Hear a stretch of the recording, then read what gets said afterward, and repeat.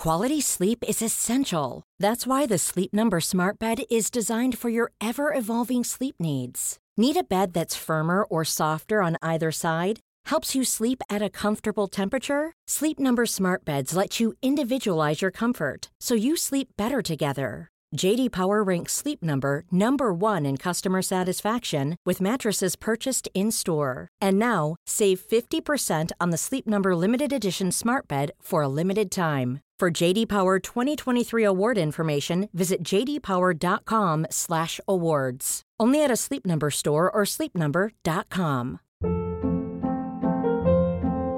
Hold up. What was that? Boring. No flavor. That was as bad as those leftovers you ate all week. Keke Palmer here, and it's time to say hello to something fresh and guilt-free. Hello Fresh. Jazz up dinner with pecan-crusted chicken or garlic butter shrimp scampi. Now that's music to my mouth. Hello Fresh. Let's get this dinner party started. Discover all the delicious possibilities at hellofresh.com.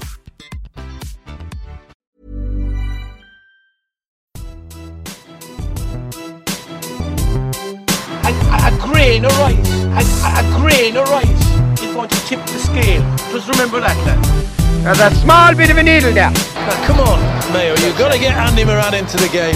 Our mission was to show that we're no longer the whipping boys of Munster. Hello, people. How you all doing? Into July, my great friend Fergie Toohey, teammate, clubmate, buddy, same age, told me they're around the end of June playing golf. They were only going to get 3 wet days in July. So I texted him yesterday morning and I said, how is the 3 days in July working for you, Fergie? So there you go. We even cancelled the game of golf yesterday, and we had Donald Trump's house and all on a freebie up there, Trump International class venue, but it was so bad we couldn't face out in it. So this morning, guys, delighted to have a special guest again, back on our one-on-ones. Larry is in the background there on sound, and we won't bring him in if there's anything controversial with Tipperary mentions. Actually, I have one beauty from under 21 final there. But delighted to be joined by Dunnamaggin and Kilkenny's finest, David Hurty. Hero, how the hell are you, man? All good, yeah. Kept busy at the moment. Picking fruit since about 6 o'clock this morning, but thankfully I've got this excuse to get me out of that now, so I'm happy enough with that. So come here, talk to me about that. You have a organic fruit farm, have you? That's it, down in Dunnamaggin. Sure, look, that's where my whole life has been spent, pretty much all the summers, out picking fruit. My father he's a big old man. My mum's a Monaghan lady. So they would have moved to Louth and worked away with McCann, Feist Bananas. Yeah. So they would have wanted to grow all the Irish apples in Ireland. So they asked the dad to pick a site somewhere in Ireland to grow their whole enterprise. So he just happened that he picked Kilkenny and picked Dunnamaggin, and that's kind of how they moved down there and grew all the apples. So I would have grown up with about 50,000 apple trees. That was the joy of that as a young lad. So that's what your whole evenings were spent. You go to school, you come home, you pick away at it, and then as years went on, obviously Feist understood, you start growing apples a bit cheaper abroad. So the dad then, and between Feist and that, the dad bought the farm, cut down a good few of the apple trees, obviously, and just made his business. That's what he was doing then for the rest of his life. And did you have to spend your kind of under 14 years chasing the local young lads out of the apple tree? There was a small bit of that, all right. Yeah, you start building up the fences around the place and see a little trail of apples coming out certain gates off the farm. But no, most of your, like, everything about, your character or anything like that has kind of gone back. My father's he's a workaholic, pretty much. I'm not going to give away his age, but he seems to have found. I always say that, like, in the smoggies, when they're always searching for that oracle of youth, he himself and Mam found it a long time ago anyway. So they're kept going. He'd be exhausted looking at them. And like, they're non-stop at it. And it's a pre-6 o'clock start, like, would it be every day? Look, it is for myself at the moment, because when it gets me out of the first feed, I obviously have a young lad now who's only 5 months old, but the days kind of consist of getting up at 6 o'clock, you go over, you work away, and then you kind of get out of that morning routine. It gives you 4 hours away from the child at the start of the morning, and then you go over there, you come back again, then you do a bit of work, and I'll get busier. It's kind of just fruit at the moment, strawberries at the moment. But as time moves on now, it'll move into the vegetable side of things. And then obviously Christmas is another massively busy period then as well. But you kept going at it. But that's from day one, school, college, I would have always just grown up and you're working away on your farm and from the early mornings from 6 o'clock pretty much till night time until you had to go off train, and that's what you spend your days at. Yeah, hurling was the one thing that got you out of it. It was, and you'd be thrilled with it, and it was. But the only thing is, the father was a strict enough man. Like I remember times there you'd win an All Ireland on a. I don't mean that kind of flippantly, like, but you could. It sounded a bit flippant, no, hero. But you could win it on a Sunday, and then you'd go out and you'd have your night, and then on the Monday you'd ask him. You'd have to do your morning's work. You'd have to work till about 3 o'clock, and then you'd have to kind of ask him maybe, is there any chance you might give me a bit of a lift back into town? And the look of disgust, he couldn't get over. Like, you've done it, you've played the match, you've won it, you've had your celebrations. What's the day two about? Like, but I'd only ever been a 1 or 2 day person growing up, which was it kind of killed me, but it kept me grounded as well, I suppose. You probably needed to choose the more than the Monday at that stage, though. That's that was it, and between that, sure, everything was always over so bloody quick. Then you're back into either work or school. But we won colleges growing up and county finals, and come Monday, no matter what, like I remember winning an intermediate title with the club back in 2000, and come 9 o'clock next morning, you're in Callan CBS. That was it. There was never anything about taking a day off. It was fairly strict, but I kept me grounded. Fair play, and. Yeah, there's a few. I was just talking to Jackie actually last night. He said, yeah, he'd often arrive to training with his strawberry shirt on, all right, coming straight from picking, So, but he's another man that's sleep deprived at the moment. There's a lot of getting busy since you've gone off the scene. You're getting busy at the other ends of things. Yeah, well, it was anyway. About a year and a half ago. It's quite. But yeah, I have a young lad there. Oliver, he was born on January 30th, but it just changes your whole life. I'm blessed.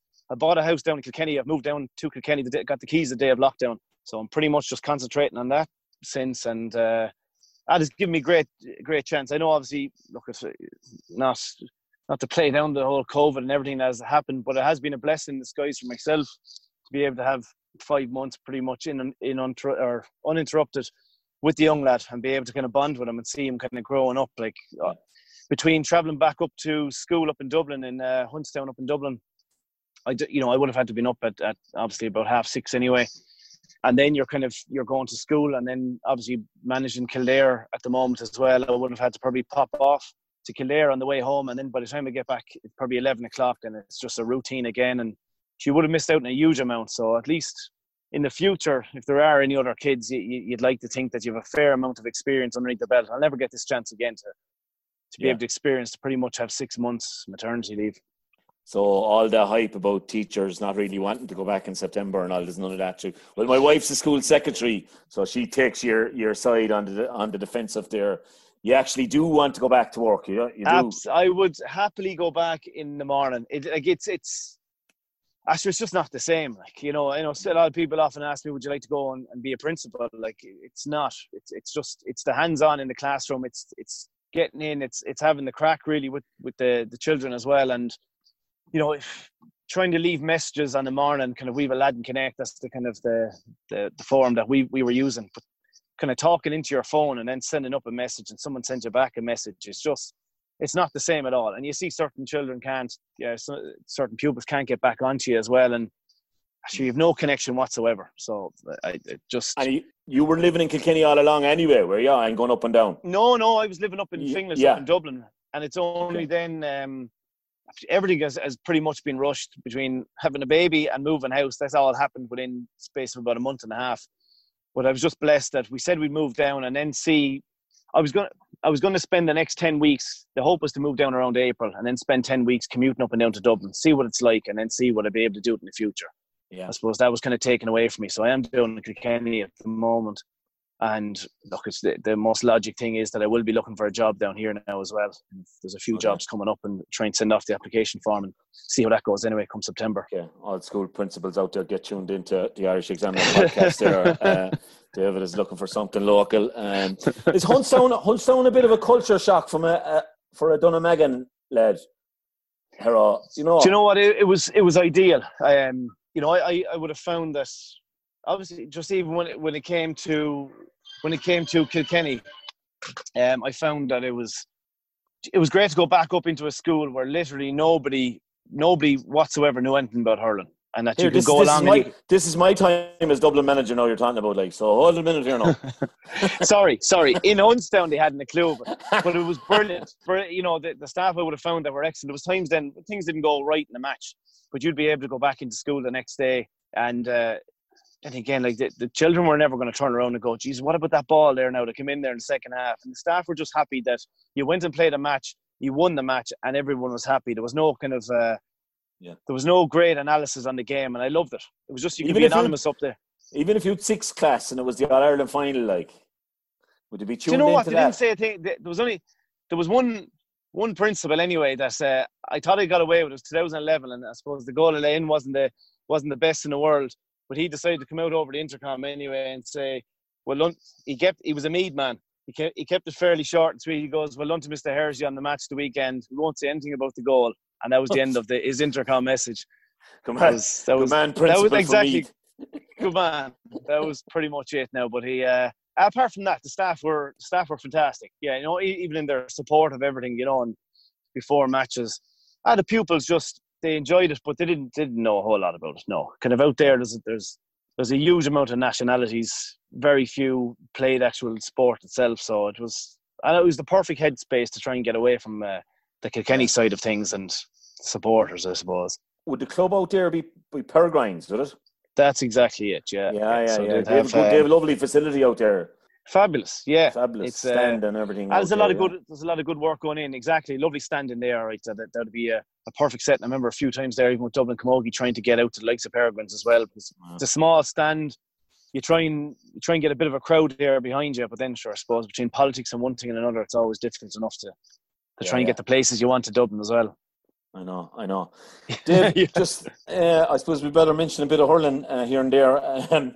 You were a kind of a boy wonder, like, in fairness, a 3-year Kilkenny minor. That's where you're going, like. But was that on the back of the Callan CBS success? Yeah, everything seemed to. 1998 would have been a massive year. It started off definitely. I would have been on the under 14 team, Kilkenny under 14 team with Michael Rice and Tommy Welsh in 97, and then 98. Brother Damien, the late great Brother Damien, would have had that college's team, and I would have been in goal with that. And that really kicked on absolutely everything. Then that kind of put your name out there, especially with the team that was in it. The likes of Noel Hickey, my brother Colin, but Jack O'Cork and John O'Neill, James Royal, Jesus Canis Hickey. It's only kind of now you really look back. They weren't really household names at the time. We just had a brilliant team. Kieran's had all these.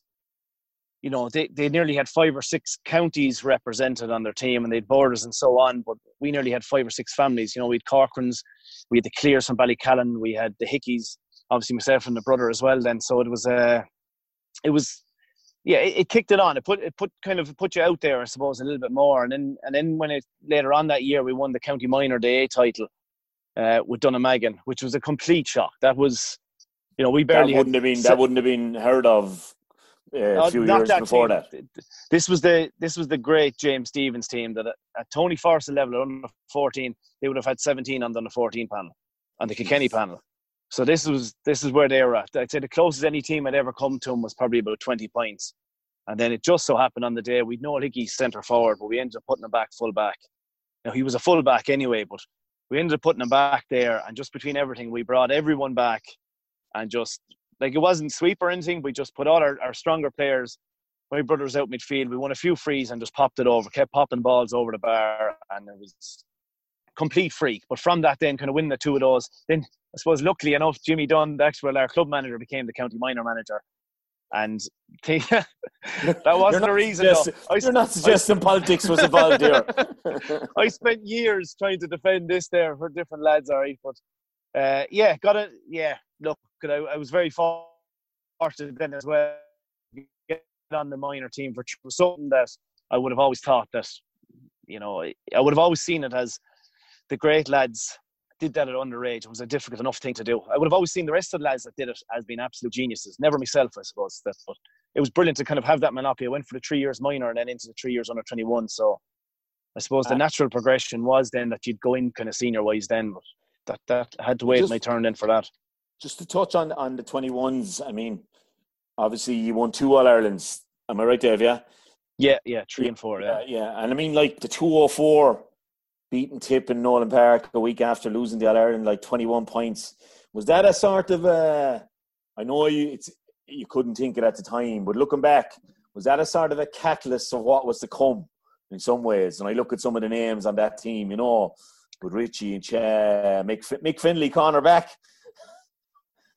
Yeah, and that Tommy. But even going back to the 2003 team, like Martin Fogarty and Mick Dempsey took over that year. I no disrespect to any of the rest of the managers that we would have had, but the very first training session, they would have brought us in to Spring Hill, and I still remember vividly that I drove Tommy over to Spring Hill, and just on the way out, Jackie, we got the sense that, Jesus, something different here. Like, just between us, like, I know it's easy kind of looking now and seeing the amount of medals that a lot of lads in Kilkenny have won and All-Stars and so on, but we had nothing. Like, I played 3 years minor with Kilkenny and never got to a final. Cork beat us in their final year. That was the year Kieran Murphy managed to bag 3-3 in the All-Ireland semi-final. But we were fierce. We were medals deprived hugely. I remember Martin Fogarty then. Remember he had one clip, and I don't know what he was trying to aim at, but maybe it was the Kieran's lads and the amount of medals that they had. But he had this frog on a lily pad on the pond, and he put like one medal on it, and then he put another medal on it, and eventually drowned the frog. And what he was trying to get at was, sometimes if you have too much success, it'll end careers. But he had a message. I think that was kind of the Kieran's lads to kind of cop on. Like, we have a decent team here. If we get our heads right, we can achieve brilliant things. And there was just a different style with Martin. I don't know. He was just such a huge. He was a fantastic coach, and Mick Dempsey brought in the kind of testing, which we never would have done before in the past, and the strength and conditioning. And obviously that would have then fed into the senior side. But there were 2 very extremely enjoyable years. And obviously the lads that played on that team, the likes of Jackie and JJ and Christ, Tommy, Conor Phelan there for years, Aidan Fogarty, and then you had talked about the 2003 team or 2014 then with Richie and Fenno, Power. Owen Larkin couldn't even make that team when he came on as but they were just. I don't think losing the All Ireland was really in 2003. It was just getting to a final. Like, I remember we bet Dublin in. And again, no disrespect to Down, but I remember Tommy texted me the next day, goes, "We're finally going to get to a final." Like, it was just the feeling of that. I still remember getting it in my kitchen, getting that text message, and we couldn't believe it. Like, that's where we were after coming from. Absolutely had no sniff of an All-Ireland.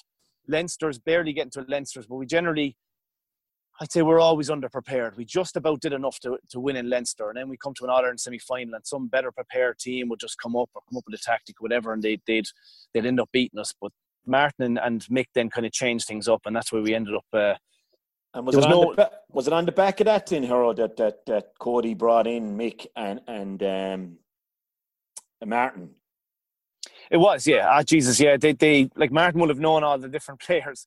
I'd always kind of say Brian has a unique talent in picking up potential senior managers and bring them in under the wing, and then maybe as years go on, they just tends to fade out a little bit. So Martin was brought in, all right, and then he left the panel in after 2013.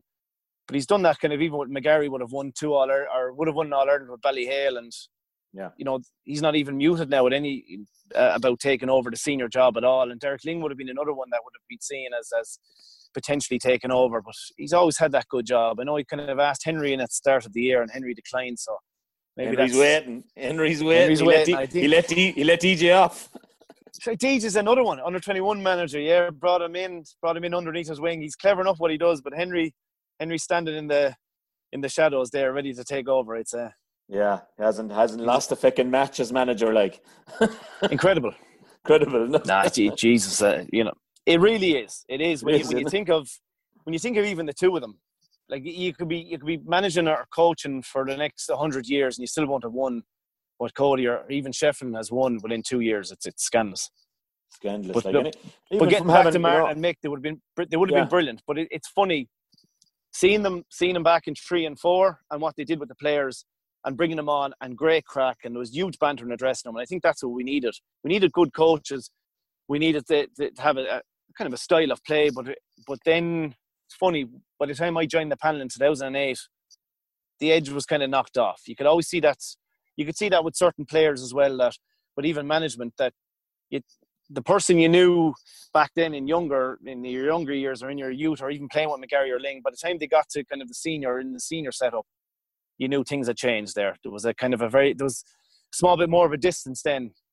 And were you brought in briefly around the time of the 21s with the seniors? I was brought in 2003 when Gary broke his ankle down below in Cork, and PJ Ryan then was put in goal for the 2003 league final. That was the mental one, 5-17 to 5-16, up in Crow Park. So I was brought in for a short while. I was there the day the Leinster semi-final where the wind that shook the door with Charlie Carter walking out.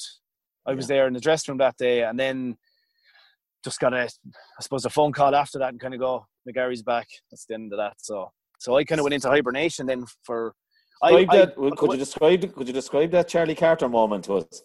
Charlie he was on the bench, but there was a lot of, like Brian McAvoy, there was a lot of frustration around that time as well. But I think a lot of lads Philly Larkin. Philly Larkin was there, and Brian McAvoy. Brian McAvoy as well left. But there was I remember one day there in training, Charlie just got a dunt and he fell over and just walked off the pitch. That's me. I've got a bit of a knock there. I'm heading off. Like you could see that the tension was building, definitely. But at the same time, there was such an array of talent, Christ, coming up. Like it was huge, and I think it was on the back of, a lot of lads, even around the Kilkenny as well, would have looked at Conor Phelan and probably go, why is Conor playing? And Conor would have only been probably 1 year under 21 at that stage. But Jesus, Brian has always kind of maintained that if you're playing well in training, that you'll get playing. And Conor was flying it in training. But I suppose that frustration would have been kind of around Kilkenny. Why isn't Charlie playing? Charlie would have been a hero, and yet Conor wasn't. He was only starting off in his journey as well. So there was all these things leading into it. But again, it didn't phase it. And like anything, once you win the All-Ireland, everything else is swept under the rug. Man, that's everything's all right once you win. Yeah, tell me about it. It is. No matter what you do in life, once you win, everyone forgets about everything else. And come here, Hero. You like those few years then from 04 we said to 08. Like what you weren't playing football, did you? I don't know you played for your club, obviously, like in that point. Yeah, no, I know I've always played anyway, football and wise from underage up. It would have been a frustration there. Like it would have been frustration that it wasn't taken more seriously. Like I was in goal. So when you're in goal, back then you stayed in that little small box, but then getting a chance to get outfield. So I would have been fit and athletic, I suppose. That would have come from the farming as well, and stretching away. You'd never have any kind of injuries, but you got a chance to get out the field. I would have played away with the minor team and then the senior team, and it was a massive honour. I would have in 2000 and we would have played a few Tommy Murphys. Yeah, I say we kind of played Tommy Murphys. We showed up. I'd say if there was a breathalyzer on the pitch, pretty much it would have just broken it down. It was absolutely. It was carnage for a few years where it just wasn't taken seriously. Like, I remember playing a Tommy Murphy Cup. We played against Antrim on a Sunday, and on the Saturday, Kilkenny were playing Galway, and we turned up, parked the car in Castlecomer. As I was walking past the first pub to go up to the next pub, we're getting a bite to eat. The captain shoved his head out the window, followed by the vice captain, followed by one of the county board, and that was it. That was the start of it. We went up, we realised we had 13 players. We picked up 2 lads that were on the beer in the pub, and we headed off with our 15 lads up. Everyone had bottles. Myself and Sean Flynn, the cornerback, didn't. I know that sounds a bit dry, but I was just thinking, like, we're taking on a senior team. If we can't beat them sober, there's little chance that absolutely tearing the arse out for the next 24 hours is going to give us any sort of an edge. But having said that, lads, I remember again, I won't say the captain, vice captain's name, but they eventually woke up beside the swimming pool, indoor swimming pool up there in the Armagh border. What do you call that place? Is it the Oh, the Carrickdale. That's the Carrickdale. Yeah, they woke up there at 8 o'clock the next morning. And I think a couple of sun loungers beside the pool. And we went off and played them. And then after about 10 minutes, we were 1-2 to a point up against Antrim. Everything was absolutely buzzing.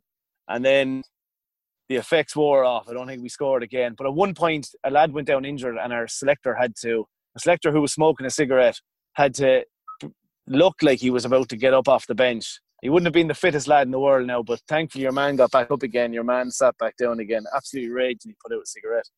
But that was that. That was kind of the low point. Then we kind of hit.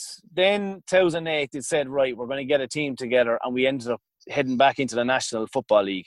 And I was made captain, which would have been a massive honour. It would have kind of gone against even the club. We hadn't won the county final, so, but which wouldn't have been seen. You normally win the county final, you get the captaincy, but I suppose I would have taken it seriously enough, even my days in St. Pat's up in Drumcondra. But we went on and we won a league game against London, which was massive.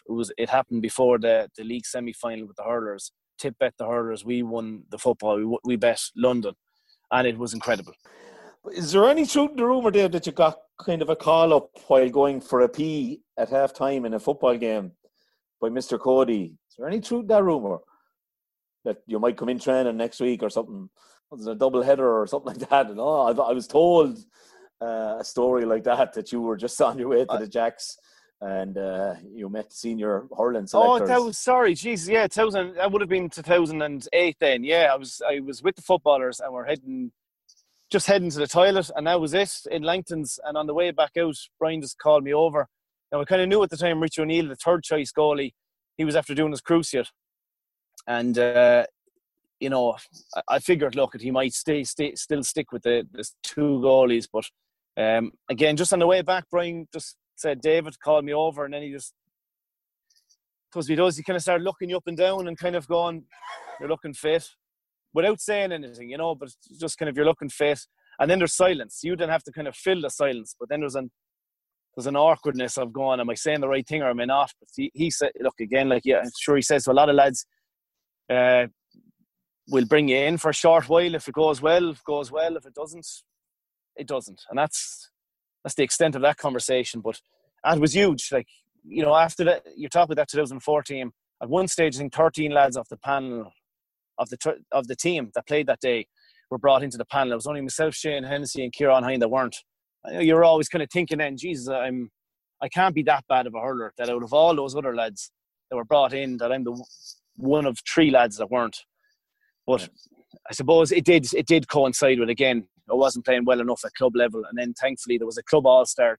There were club all-stars in Kilkenny at the time, and I got it in 2006 and 2007. Got the goalkeeping one, so that kind of lent itself then to kind of maybe getting a call up, a justified call up then in 2008. And you had to go in as your third choice then. You wouldn't even be togging the day of the games, would you? Oh, you would. No, back then you could tog as many as you want. Right, but it was an unusual 2008. Look, I know I have a medal from it, and it is brilliant. And to get your first medal is fantastic. But I spent every single training session on the sideline, and what I used to. The extent of my training was you do all the warm-up with all the lads and that, and then when the match went on, there was this kind of FBD insurance sign on the side of the pitch up in the top right-hand corner, and I went up and every day I just chipped away with it, a bit like your man in Shawshank Redemption. I just chipped away. This was my thing to do. So I'd go up and I'd smash another little bit off this FBD insurance thing and work away at it. At the end of the training, you go in and you get your meal, and it was hard enough to even bond with the lads. Dave Hurley, he chipped away at the FBD until eventually in 11 he found himself a goal. But that was it. I remember after 2008 final, you were buzzing, but you didn't kind of have your click or connection there. But I remember even winning the final was phenomenal. But I remember going back to the City West. I was a single lad, and no one else, no family were there. The family didn't. My sister would have supported me, but my parents would stay at home and they'd watch the matches that way. But I went back to the City West, and I remember just buzzing, just feeling like that. This is going to be the best night of my life. No ties whatsoever. It's going to be absolute carnage. The medal probably didn't mean as much to me as the night of an All-Ireland final, of just what you're going to just the crack, really. So I remember then drinking their name and their all-star team, and I went out and had a Jaeger with Willie O'Dwyer and Duncan Cody, Brian's son, there at the bar. They were on the panel at the time. I said, I'm going into the toilets here, and I'm just going to have a quick nap. That's it, 10-minute nap. This is kind of something I generally tend to do sometimes if I go missing. Just have a nap, and then you wake back up again. Because it can be, yourself, you're up at 7 o'clock. It's a mentally draining day, the whole thing. So I went for my nap anyway. I woke up, and I was, you get a rush of energy. You're like, this is, that was incredible. And I went to get up anyway. The legs were slightly numb, and I went a bit unusual. And then I checked the phone. I saw it said 06:42. Obviously, the energy came back into legs, walked out and realised I'd slept absolutely straight through the first night. 7 hours on the toilet there, City West. But it was the loneliest walk I've ever done, going back up to the room, just kind of going, this couldn't have happened. But probably the saddest part of it was I checked my phone. I had only one missed call off a private number. Now, one person realised I was gone, missing. No one cared. So that was my involvement in 2008 anyway. This third choice goalie, I'm getting fucking more sorry for him as he goes along. Yeah. Okay. You get in 11 after the failed five in a row. You big failures, you. But no, you get in for 11, and that's just force of form.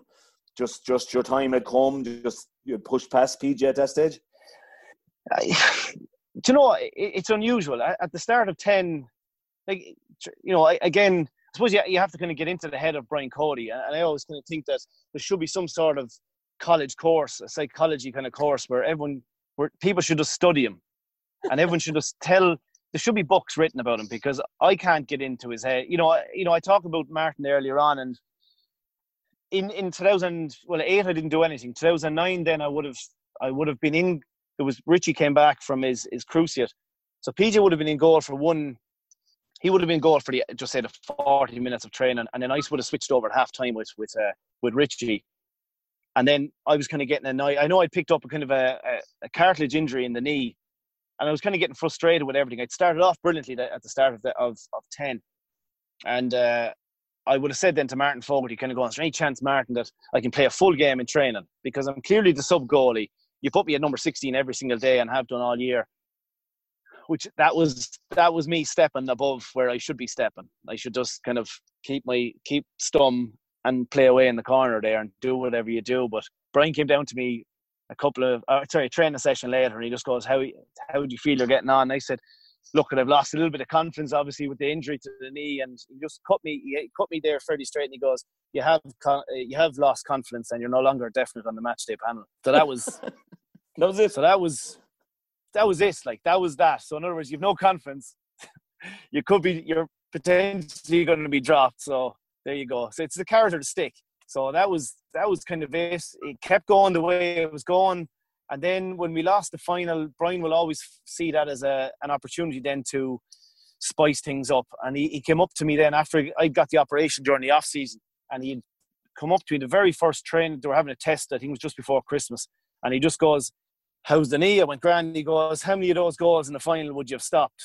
That's right. I just panicked and went 3. And he went, just nodded. And that was enough for him. And like, I'd imagine. And that was just regular goalie bluff, like. Oh, 100%, yeah. Like, that was, if I said, oh, Jesus, no, I don't think I would have stopped anything, then he probably would have went, right, where's this lad at? But PG had broken an arm, which, Jesus, he had broken a bone in his arm in 2007. I suppose his puck out, Brian would have seen that his puck out now wasn't clear in the half back line. And he would have probably he'd pick up something that we're not now clear in a half back line. We need someone with a bit of a longer puck out. There you go. It could be as simple as that.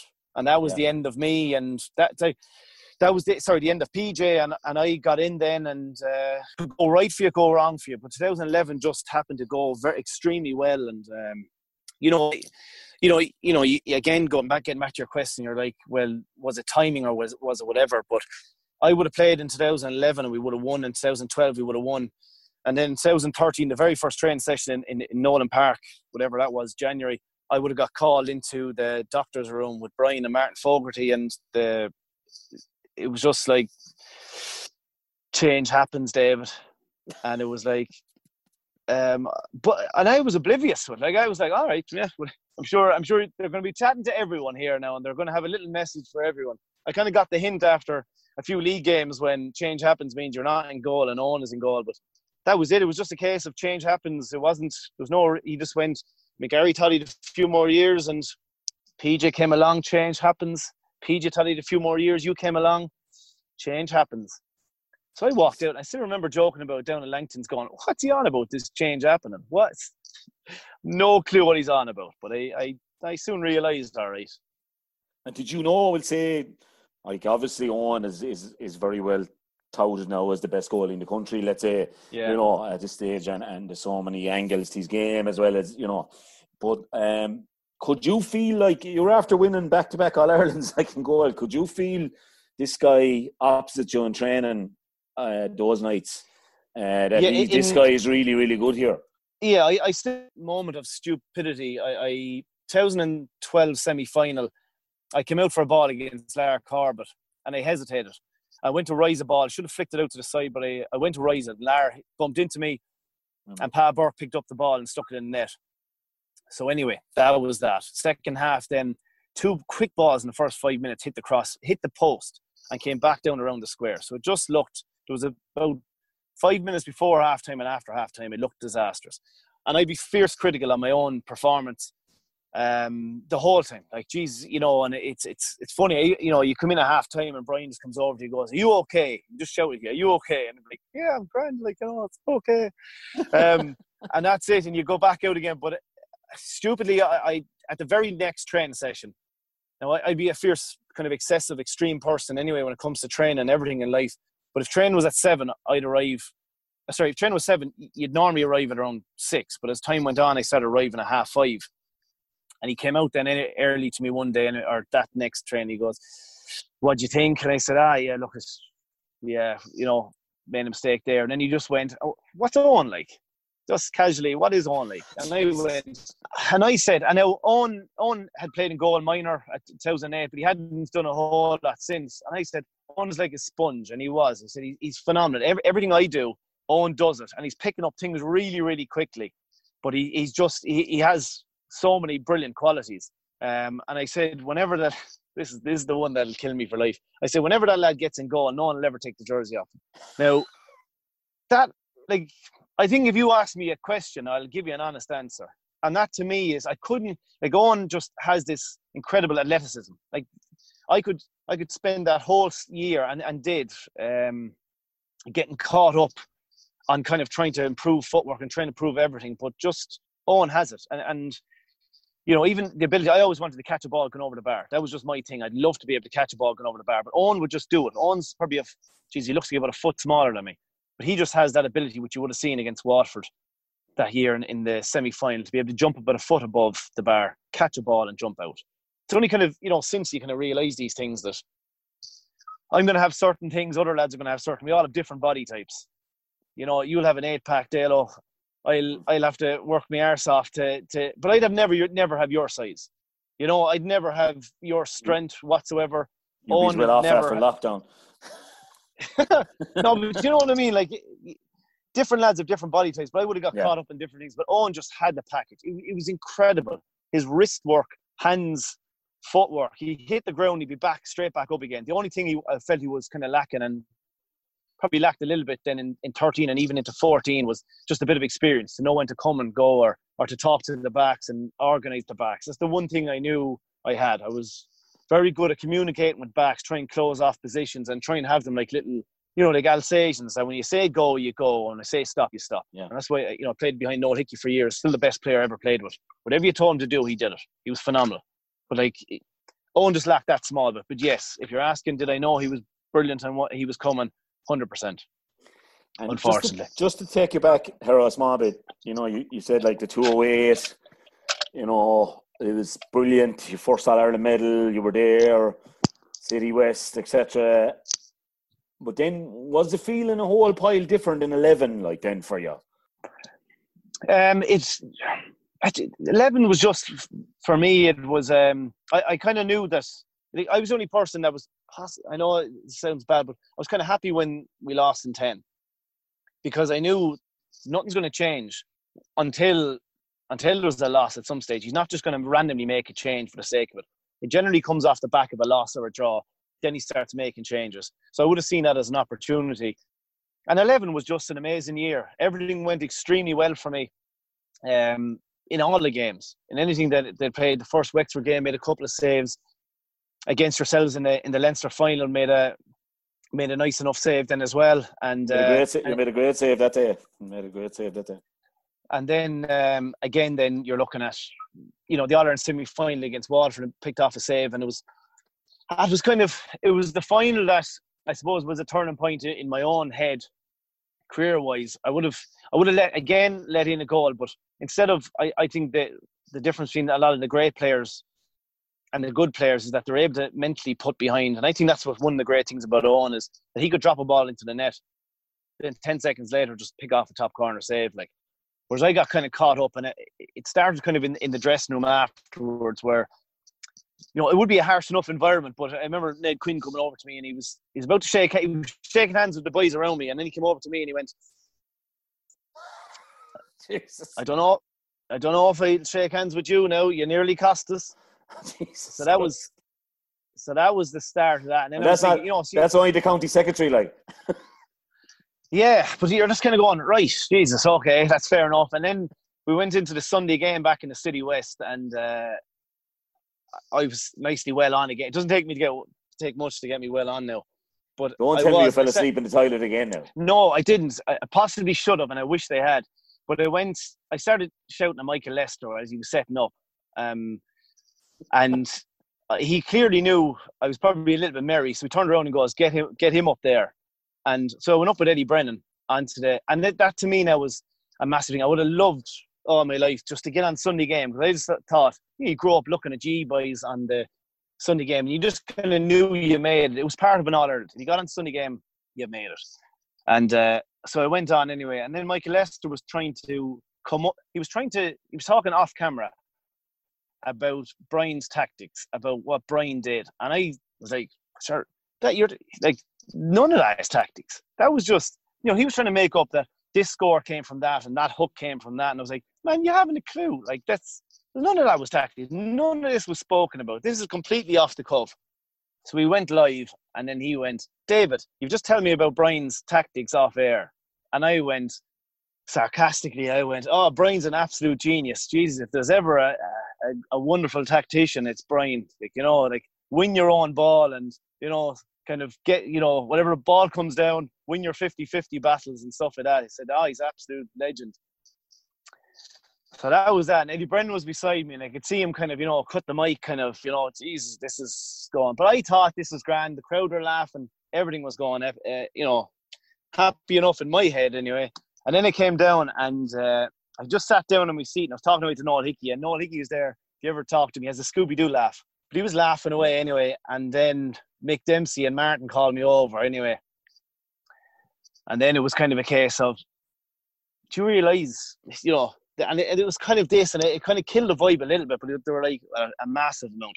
They were like, do you realise you nearly cost us this All-Ireland today? Do you have any cop on that if, because of that goal, all the work we've put in all year, everyone has put in all year, could have been gone because of you? Do you realise that? And I was like, and then kind of, the happiness is kind of draining out of your face. I'm sure the two of them were unleashed to kind of go, sort this lad out fairly quickly. He's getting a little bit ahead of himself. And that was it anyway. And then that could have killed the buzz a small bit that night. But then I became psychotic then after that. It kind of came back, and I became psychotic in all my training then 2012. I became the most extreme person in everything that I did. I'm talking, there was all body, there's body fats. Everyone did their body fats. It was a new thing in, but I started getting it down to 5%. I started realising nothing will ever get in the way of me stopping this or costing the team a single thing again. I'll do that.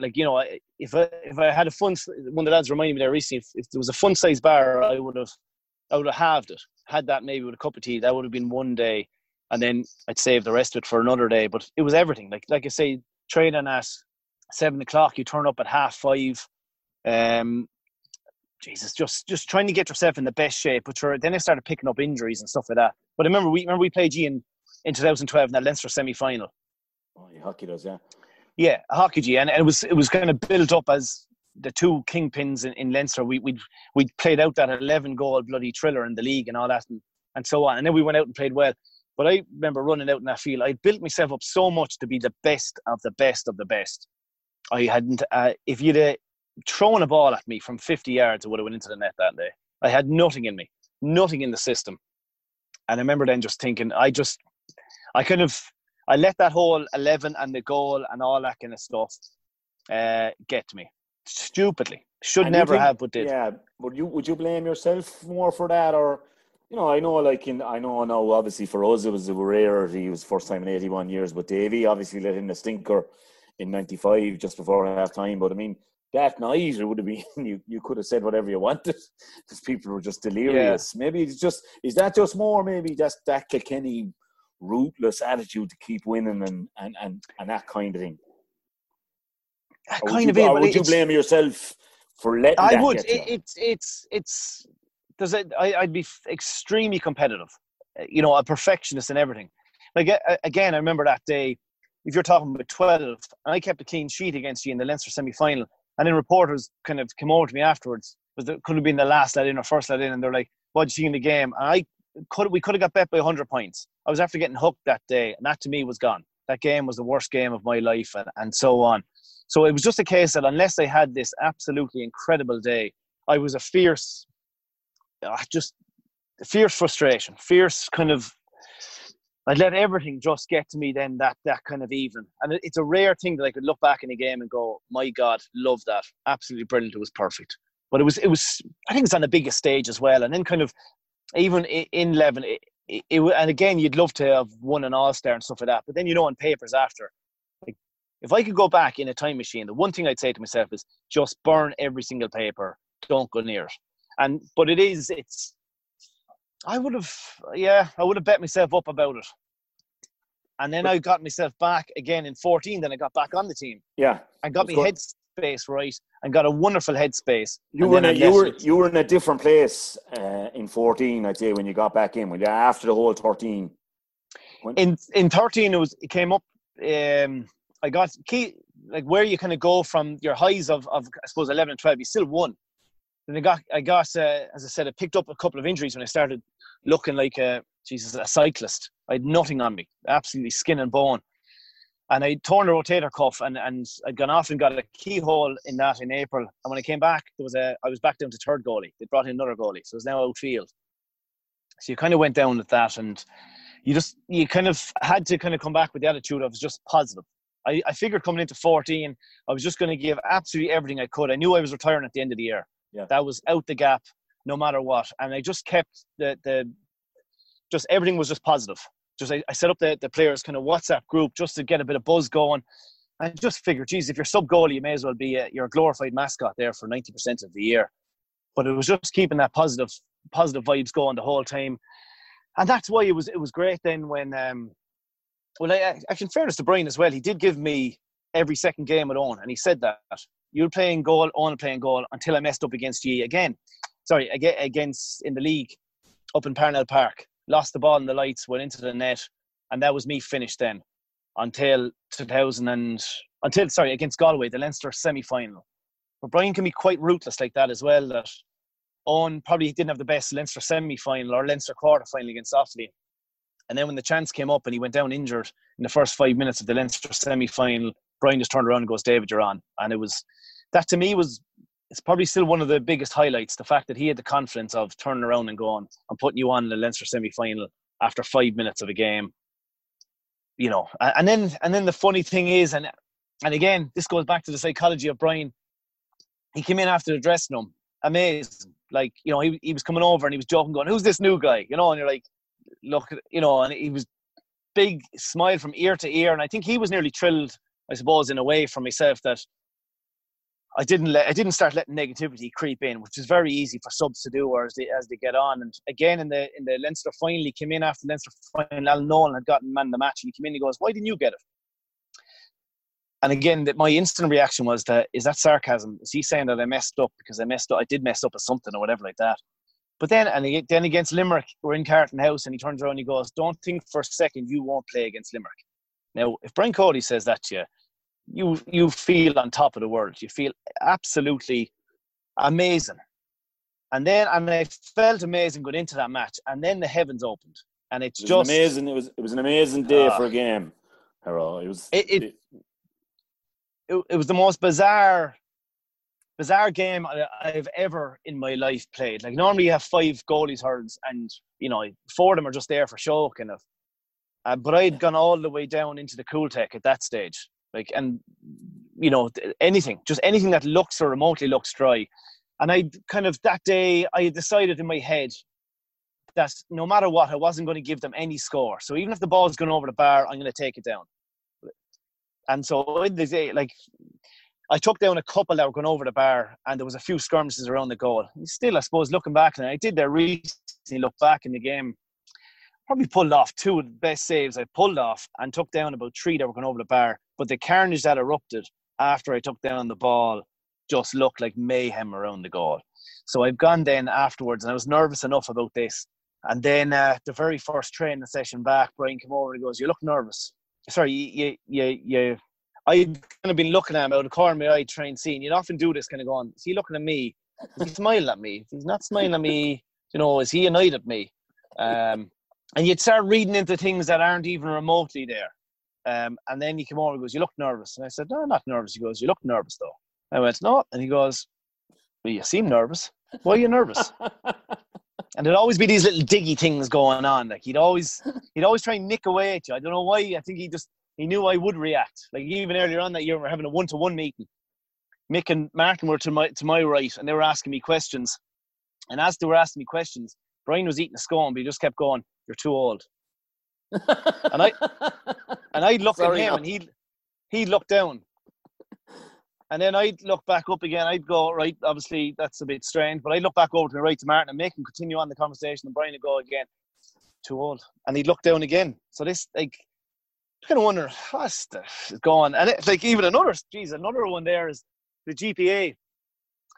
I was 2014 was probably my best year as playing away, but the GPA wanted to come down, like they do, and they want to have a chat with the lads. And so I organised. I was a GPA rep, and came down anyway and organised it in Langton's. And I got a text message then. It was just before we're playing Offaly in the Leinster quarter final. I got a text message off Brian anyway, going, "David, call over before you leave." So I was like, preparing myself, going, this is me getting back into the goal. So he sits down, he goes, "What's going on in the meeting over there?" And I said, "Well, GPA are there, like, and they're doing their, they're just talking away about stuff." And he was like, "What are they talking away about?" And I said, "Look, they're talking away about, what courses for lads, and maybe if they need whatever, whether it's psychology or there's some grants there, or if lads are thinking of retiring, what they'll do." And then he just came in straight away and goes, "I'd say that you're interested in that now."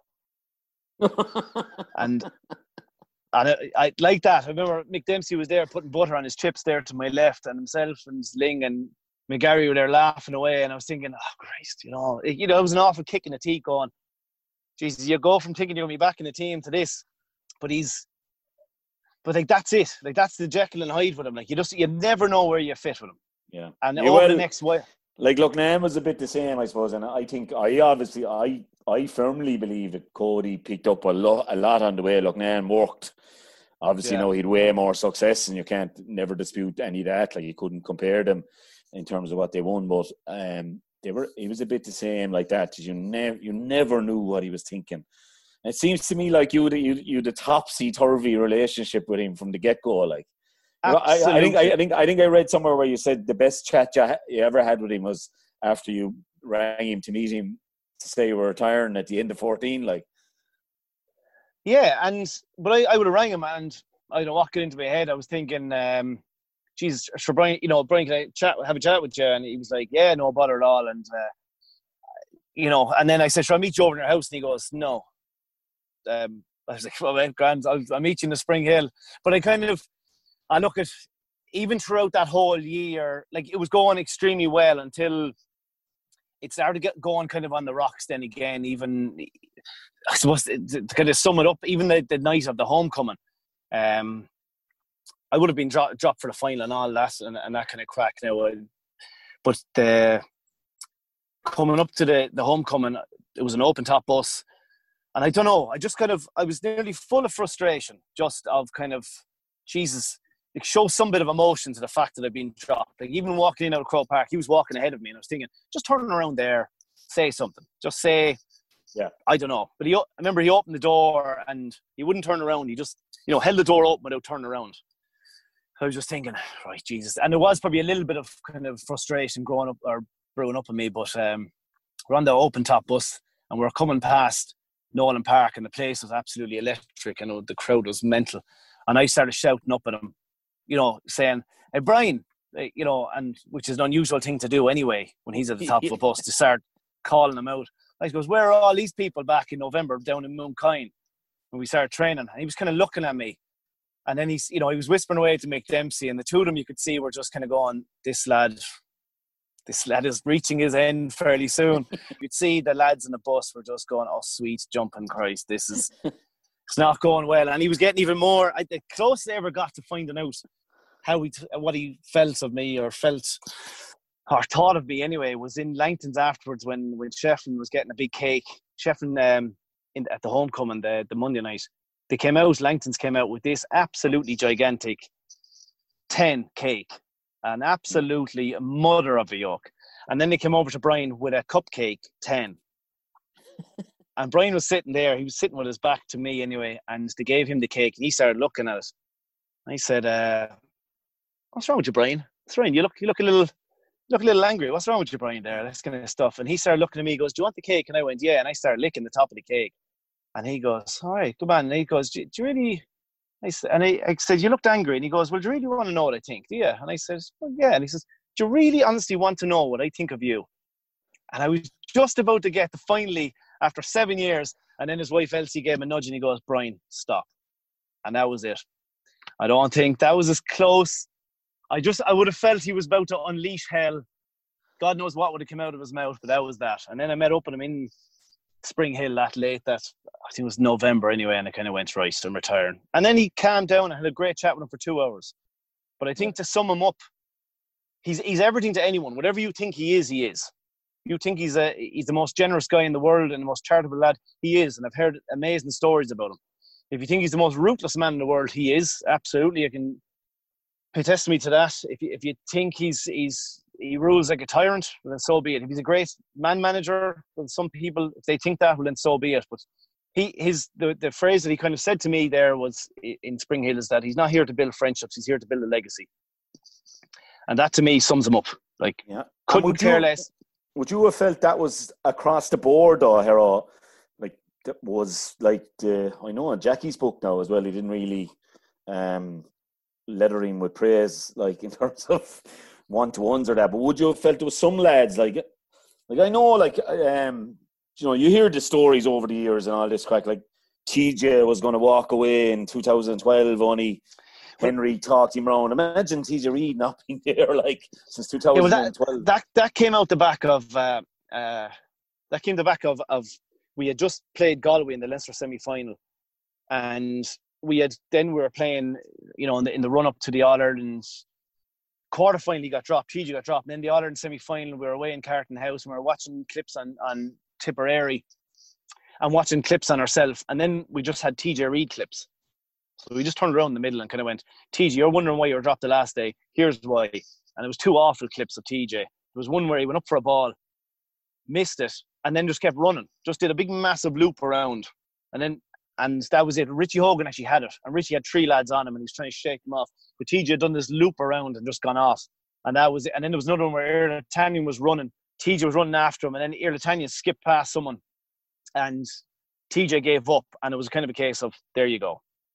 And that it was kind of on the back of that going, if you're wondering why you're potentially getting dropped, it's because your attitude like that. Now, having said that, TJ played against Tipperary, played against Galway the next 2 games and won an All-Star. So again, once you win, that was genius. Yeah, like, and I'd be, my own way of, I'd be horrified to do that to a lad, like what it might do to him.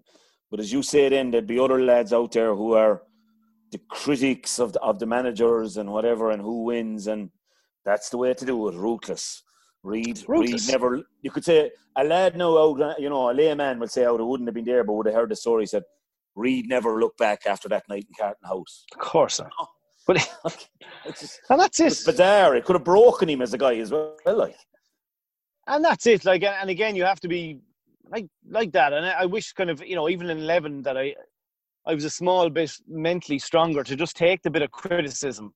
I'd stepped over the mark by kind of slagging him off in the Sunday game. Bizarrely enough, that was never actually on the clip. They edited it out. So if you ever go looking for it, you'll never see it. For some reason, it was edited out the next day. But and a lot of lads did crumble and a lot of lads did fail.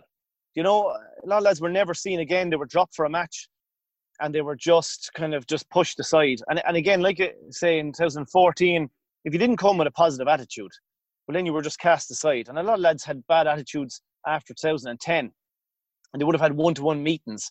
There's enough of them out there, and Brian would have went, okay, off you go. You're annoyed? Fair enough, off you go. And that's it. And because you just had a conveyor of young lads coming through non-stop, and that kind of fed off the 2003 and 4 under-21 teams. And then it would have fed off the 2010 team that won the under-21 All-Ireland, the TJs, Richie Hogans, and the Colin Fenleys and so on, Conor Fogarty. But, he doesn't have that anymore. He doesn't have an under-21 squad that's coming through, or two under-21 teams that are quickly in succession coming through All-Ireland winning teams. I remember dropping Jerry Quinn for some disciplinary thing, as you would with Jerry, around 205 or early 206, knowing for definite I'd be bringing him back because I hadn't a half-back, a wing-back like him in the next parish in Clare, and he was the kind of guy that could mark Eddie Brennan and mark these guys, and we eventually met Kilkenny in that year's All-Ireland semi-final, and Quinn, defiant to the last, but I couldn't afford. I wanted to lay down a marker, and I did drop him off the panel. I let him go for about 2.5 full weeks, but then I just said, look, between interventions, between Father Harry was a selector, me, and I would have thought, and as well with us, as well, not to be talking about us now, we're talking about you, and look, man, as well, there was some guys after 97, let's say, they were 23 or 4.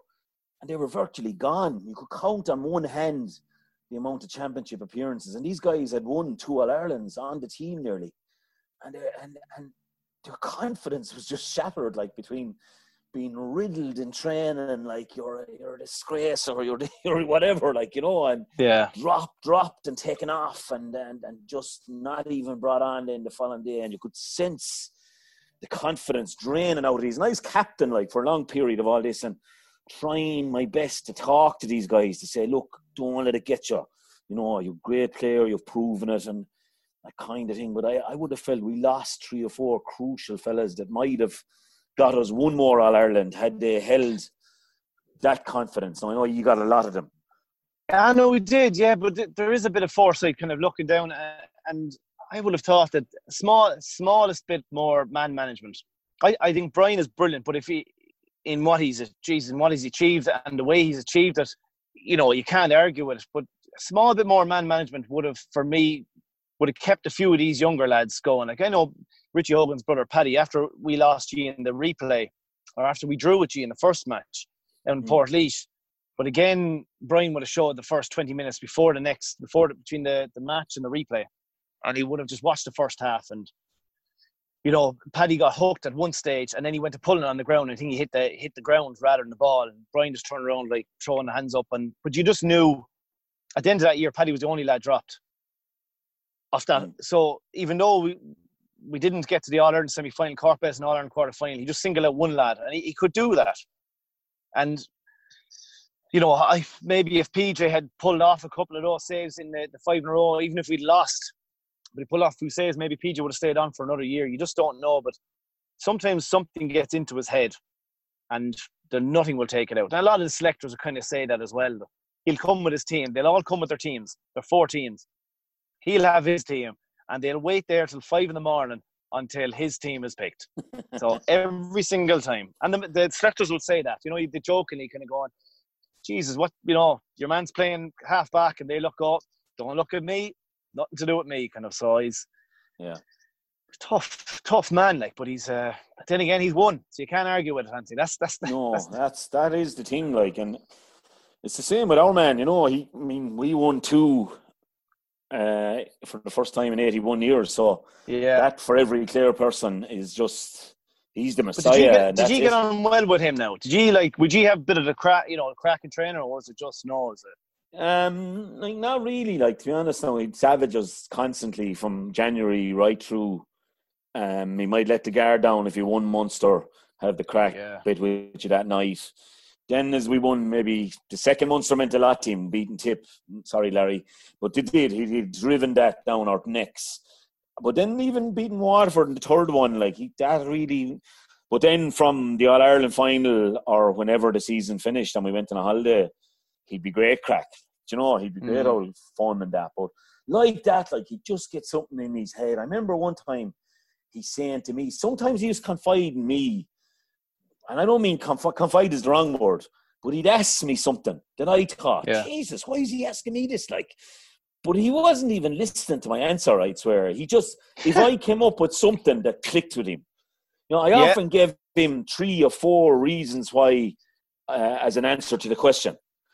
And I know that it went in one ear and out the other. Whereas there was 1 or 2 times where, something I might have just said, well, I don't know about the way we're carrying on there. And you're right. And clicked and gone. He didn't want to. He thought of it then straight away. I didn't think of it. Yeah. That's I wouldn't have won anything for you, only for him either, though, Hero, and that's where probably you may not have won All Ireland's only for Cody either. So that's my take. Well, one famous one with Loughnane was 98 when the saga with Offaly was going on, and the Sparrow was moving on at this stage. He was gone past the 30 mark, and the legs weren't hectic, and we were bringing him on as a sub, and he says to me, Dalo, I'm going to start the Sparrow the next day. Out of the blue, this is just down the corner. How are you? Oh, geez, you're really fit and all. Coming up to the match, he'd really blow you up, And he says, I'm going to start the Sparrow on Sunday. And Lord of Mercy, his father, John James, was alive at the time, and I think he died later that year, actually. But he said, I was just outside with the father this morning. He said, when you reach a certain age, you're better off starting and coming off when you've given everything because you're warmed up. Sitting down there for 45 or 50 minutes is no good now for the likes of Sparrow.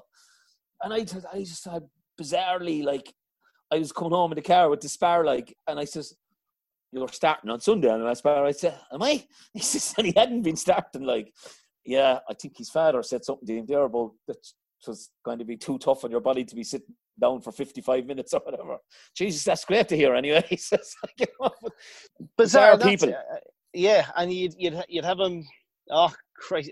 Even again, in just thinking up of what you're saying there in 2014, before the All-Ireland final against Tip, he was like, "You'll all pick a player," because we'd heard the Tip. But this is right before we go out onto the field. And I know you're talking about tactics and all that, but this is 10 minutes before we're going out onto the field. He goes, "I hear Tip might be running all over the place, so each of you pick a player." And he goes, Paul Murphy, who are you going to pick? And Paul went I'll pick number 13. He goes, okay, JJ, who's fullback, who are you going to pick? I'll pick the 14. Grant. Jackie, who are you going to pick? I'll pick 15. So they just picked exactly who a number would be. And the tactic was that when the ball goes out dead, you go back into your position. So even if Shamie Callan runs out half forward, JJ was going to follow him out there, but then they'd get back into their positions. This was just thought of it anyway. So, of course, the first ball that went out of play was a sideline. So Bubbles just put the ball back down and actually the ball's in play again. So now this whole thing, now lads don't know, was that out of play or is a wide out of play or is a free out of play? So we get torn asunder and run ragged all over the place. And then back in Nolan Park, then we had a meeting with just the backs of how we conceded as much as we conceded. And like that, he was going around looking for the answer. But he was looking for the answer of somebody. And Jackie... I didn't want to come up straight away. And Jackie said, well, maybe we shouldn't have, just decided this tactic 10 minutes before we went out into the field. And I doubled down on it. And he turned around to me and goes, you're only in here to stir shit. And I was like, Jackie just said that. I just doubled up on it. But at that stage, I was gone from goalie back to sub-goalie. So you're only in here to stir rubbish. You just stay quiet until someone would kind of go, well, maybe, we need to toughen up and maybe we need to... That's all he was looking for. Maybe we need to toughen up and get tighter and beat them. And he was like, yes, there you go. Now, who said that? You're playing the next day. Yeah. It was a complex relationship, Hero. Oh, yeah.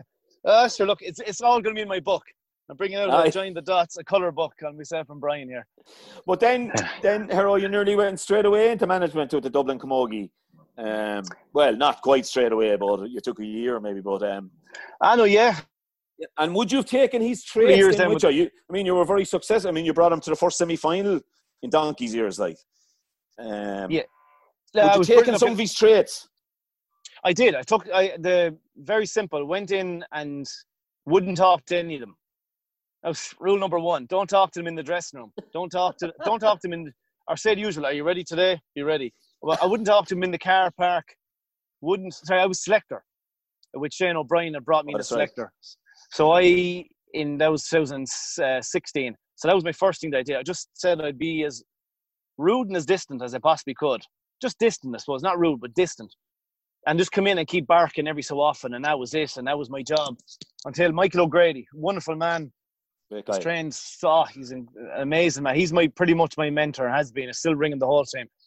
But he just came in and goes like, you're not Brian. You can't do what you're doing. They need to be spoken to and obviously be with respect. And they need someone that's going to actually coach them and bring them on and get down into the nitty gritty. And out bark at them is not going to collectively bring on this group. And he was dead right. And then I kind of saw a few things which Shane was there that we could improve in 17-18. Then I took over as manager, and like that, it was. But a huge amount of credit went down to the likes of Mike, and I'd Sandra Tarr and John Matthews in with me again that year as well, in the background. But there are people that knew the club scene, and it was brilliant. I was delighted. I was very fortunate to have Michael O'Grady as a mentor. He's done huge amount for myself just in the background, and have him for the years that I did. But it was a huge learning curve, the whole thing, all right. But it was very enjoyable. If I had a regret, Hero, I'd have to say for Michael, and Michael brought me off playing shinty back in '93, myself and the Sparrow to Inverness. This was going to be the highlight of my career, like. But I should have tapped more into Michael, but my attitude very much going to Dublin was out with the old, in with a completely new brush, and Michael had been there in and out, and sure, he was incredible in support with us in terms of the Friends of Dublin hurling and all that, but I probably should have tapped into him a bit more, I would feel. But I'd have had a good relationship with him now. We never had a crossword or anything like that, but I'd say maybe that he felt that maybe I didn't make enough of them as supporters, and maybe I could have had a stronger personal relationship with him, and I think I should have in hindsight, But then, David, I suppose, through no fault of your own, and I know from great friends in Dublin, obviously, with Camogie connections, were really disappointed with the way it ended for 19, and you had big plans for 19, and just the strength and condition was just changed without you being even informed. Well, that was it. I knew John Matthews, who had been with me and done a brilliant job there for the previous 2 years. Yeah, he was moving on, and I'd spoken to the county board about this and said to them, look, I'm hoping to get someone else in if that's all right. And they said no bother whatsoever, and I was grand.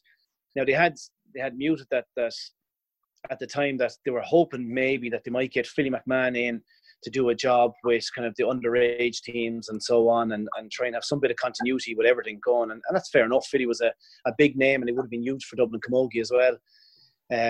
But I knew he wasn't the right fit for myself, put it that way. And I went off and I found myself a new strength and conditioning coach, Stephen Harold, who I have now at the moment with Kildare. Phenomenal. He's in as a performance coach with myself. But it was just, then I said, look, it's okay. I might use Philly McMahon's gym if that's all right. If that's what you still want to do, to have everyone still connected with Philly McMahon, if that's something. And they said, yeah, that was no bother. So I checked everything out. And next thing I went over to Philly to check out his gym. And he went, but I'm in with the seniors. I'm in with everyone. I'm the strength and conditioning coach. So then I went back to the county board, and they were like, yeah, no, Philly's in. We signed a contract back in July. And then, so there was a mass bit of confusion going. Well, why did I spend the last 6 weeks trying to get myself a strength and conditioning coach, trying to find facilities? And I said, I'm not going to be working with Philly. I'd prefer to bring in my own man. And they went, well, we've signed the contract, so it's either you go with Philly or you're gone. So that was it. It was done. So it was after a year of coaching and 2 years of management. That was the end of that. It was kind of just done over the space of, I'd say, less than 24 hours. You kind of went from manager to, no, we're done here. So, there was big plans because the group are, I don't know how many times I would have said to the group, I bloody love this group. Like they're fierce, passionate, they were fantastic in what they did. The commitment levels of the girls, and it's unfortunate that in a lot of developing counties there is a huge turnover. That's the major killer. I think a lot of these counties, whether it's in Camogie, whether it's outside the top, I suppose, three, the Galway, Cork and Kilkenny, and then kind of, obviously you have the Lee McCarthy and as you start getting out into Joe McDonough, then you start, Eddie Brennan would have lost a lot of players there with Laois there as well. You just don't know what panel you have from year to year. And whoever can actually keep the players together generally is going to go on a fair old run. And I would have lost a lot in 17, would have lost another load in 18, but then got some back. And then in 19, they were all going to come in together. But look, it went exactly the way I thought. Sure, after a year, then they broke the ties with Philly anyway in the end. So it was just, I suppose there was no winners out of the whole thing. Yeah, probably their loss more than yours even. I know you'd have liked to finish the job and taking them as far as you possibly thought you could. So that's every manager's kind of thing. So Kildare came knocking then, Dave. And that was like, there is, I would see sometimes that we waste our times with, I know Martin's coaching will be great and he'd be taken up from where Paddy Butler was and going around to some counties. And for me, that could be wasted a bit. And counties are never going to reach a level. But for me, Kildare, we obviously know the Joe McDonough counties, right? And and we need to get Offaly back now, and you don't need to get them back this year. But there is hope in Kildare, though. Phil and the Gales and all that would tell you that. Look, there's a huge amount of talent, and I would have, again, when I was training the Trinity team, we would have played them back in the Walsh Cup. Played against Kildare. I couldn't get over it. And said I don't know how many times every player seemed to be about 6 foot something. Massive, big, strong, well-built lads. Strength and conditioning seemed to be excellent. This is when Joe Quaid was over them. Back in, it would have been probably 2017. And, they were phenomenal. They were phenomenally big, and they had the skill and the strength. And it was just, I saw this as a massive opportunity. Again, they were just off the back of the winning the Christie Ring as well. They're back in 2018. It was just fierce and fortunate. Like anything, then it's about the players and trying to have a continuity between one year and the next. And I just found that when it came in, there was 32 lads, and then all of a sudden we lost 16, which was a fair old chunk of a panel to try and start rebuilding from then again. But I'm probably blessed in one way that because everything happened fairly quickly, probably the move from Dublin Camogie over to Kildare, I didn't know who I was missing.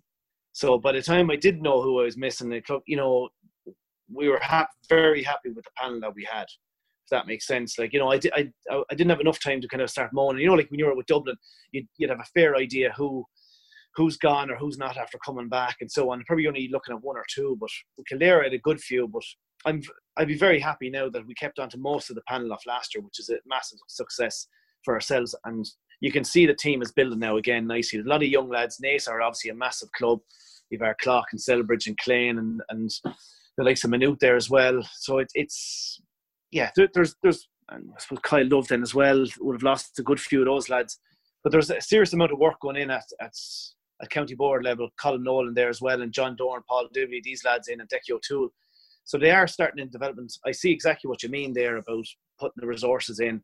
I do think Kildare will eventually, they will make the breakthrough. There's no doubt about it. They are a county on the up. It's just a matter of making sure that when you do go up, that you have enough of a conveyor belt coming behind. Because what you do see now is just a yo-yo. Like you'll see like Carlo going up to the Lee McCarthy, getting bet and coming back down again. Do they have an under-21 team to kind of keep that going? Yeah. Whereas you see the Kildare Miners last year went on a very good run and got to the Leinster semi-final. And this year they have a fairly favourable group then as well, or a favourable side of the draw as well. So they could get to find themselves all of a sudden in a Leinster semi-final. So we start getting a few of these lads in, it's massively important. But that's why it's also massively important that we get a few games in the Christie Ring this year. And it's not just a case of a once-off game against Offaly, which is, Like, the only way any of these counties ever are going to develop is if they play matches. Why, David? I know you went public on this. What was their justification for going knockout on the Christy Ring? There is none. We didn't hear anything back. I would see that they have to have everything ran off by the 15th of November, because then they have the ceremonies coming up, and then they have other semi-finals, and they have quarter-finals and hurling and so on. So Croke Park is going to be full up. So they want the finals in Croke Park, and there was only one time slot, and that was 4 weeks after we start. So I suppose anyone would have said then, well, then to have 4 weeks, we're going to have a break between the semi-final and final. So that means we can only have 3 games. So quarter-final, semi-final, final. But, like, you know, that kind of did away with the group games. They could have easily done 3. It was supposed to be 4 in each group. So 3 group games and the top team go into a final. At least you've got 3 games. Or even the old system where you win 2 games, you play 2 games. If you win 2 of them, you go into semi-final. You win 1 and lose 1, you go into a quarter-final. If you lose 2, you go into the relegation final. We've put in that proposal to Croke Park. It still doesn't change the date. The only thing it means is if you get to the final, you play 4 weeks in a row. I'd say any county player is going to take your hand off to play 4 weeks in a row at this stage, rather than just a once-off game, and then that's you done. Head off into relegation there and try and develop. Because with all these kind of younger lads, any of these developing counties are all dual counties, with probably football being the most prominent sport in the county. It's extremely important then that the hurling, like, it would be brilliant that if Kildare did go out, and, you know, they got a few games obviously with the football there this year, but so did the hurlers. Same weekends, and you have a bit of an atmosphere around the place, and it's the only thing that's going to develop these players, these young, and it is a very young panel that's there at the moment, which is great to see, and they are coming along lovely. So I hope Croke Park see a bit of sense, see the positives in that, because otherwise it's an awful blow to the system then for a lot of the counties, and even the Nicky Rackers managers have been on since the whole thing has started, and kind of just complaining as well that it just goes against everything that they've been trying to build over the last few years. Yeah, the mind boggles, to be honest. I know if you told us 7 or 8 weeks ago we'd have Christy Ring and Joe McDonough and Liam McCarthy and the rest of the competitions, we'd probably taken your hand off, but it just boggles that it's to make it a knockout after all that. But honestly, I wouldn't mind if it was a straight knockout, and Joe McDonough was a straight knockout, and Liam McCarthy was a straight knockout. I'd say fair enough. But Joe McDonough played 4 group games and then a final, so there's plenty of weekends there. Like, they could throw it around. So it's yeah. Look, it does. The mind boggles, but then again, there's plenty of time, and maybe we're hoping and see that they were just draft fixtures and that they might change again. Maybe we only got the draft ones. Who knows? Get on to Mick Finlay there and see will he back you up there. It's a tough draw for him as well. Your old pal, like, you know. David, we've taken up enough of your morning. We got you away from the strawberries for a few hours. Thanks for that. I've no doubt, given the time and the backing, you'll make a success of that Kildare job, because I even from talking to you and from knowing you from the past, that everything goes into it, and probably have learned, as you have told us about in the last hour and a half, that you've learned about yourself and about ways and picked up on the good stuff and tried to leave some of the stuff behind you that you didn't think was great. So pleasure to have you, and look, the best of luck in your quarter final. And I know you won't see your players now bar Zoom until the 14th of September. So don't get suspended. Hero, don't get suspended on us. I'm not. Don't you worry, but I'm not going to. No, I won't. It'll be the 14th. I'll be happy enough. We'll have 4 weeks then, and I'll do the job. Once everyone does the same as well, Anthony, that's the main thing. That's the one. That's the big thing. Call it out. I said it. I went on RT on Saturday with Colm O'Rourke, which can be intimidating enough at times. And I just said, "Well, call it out." So, Colm, if we're going making this rule, call it out. There's no point this wishy-washy.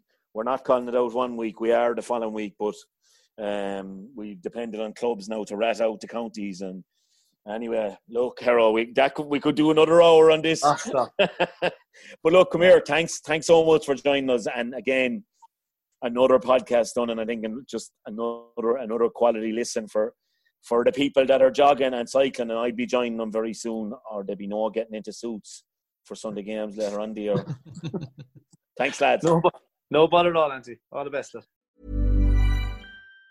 Even on a budget, quality is non-negotiable. That's why Quince is the place to score high-end essentials at 50 to 80% less than similar brands. Get your hands on buttery soft cashmere sweaters from just $60, Italian leather jackets, and so much more. And the best part about Quince, they exclusively partner with factories committed to safe, ethical, and responsible manufacturing. Elevate your style without the elevated price tag with Quince. Go to quince.com/upgrade for free shipping and 365-day returns. Hi, I'm Daniel, founder of Pretty Litter. Cats and cat owners deserve better than any old-fashioned litter. That's why I teamed up with scientists and veterinarians to create Pretty Litter. Its innovative crystal formula has superior odor control and weighs up to 80% less than clay litter. Pretty Litter even monitors health by changing colors to help detect early signs of potential illness. It's the world's smartest kitty litter. Go to prettylitter.com and use code ACAST for 20% off your first order and a free cat toy. Terms and conditions apply. See site for details.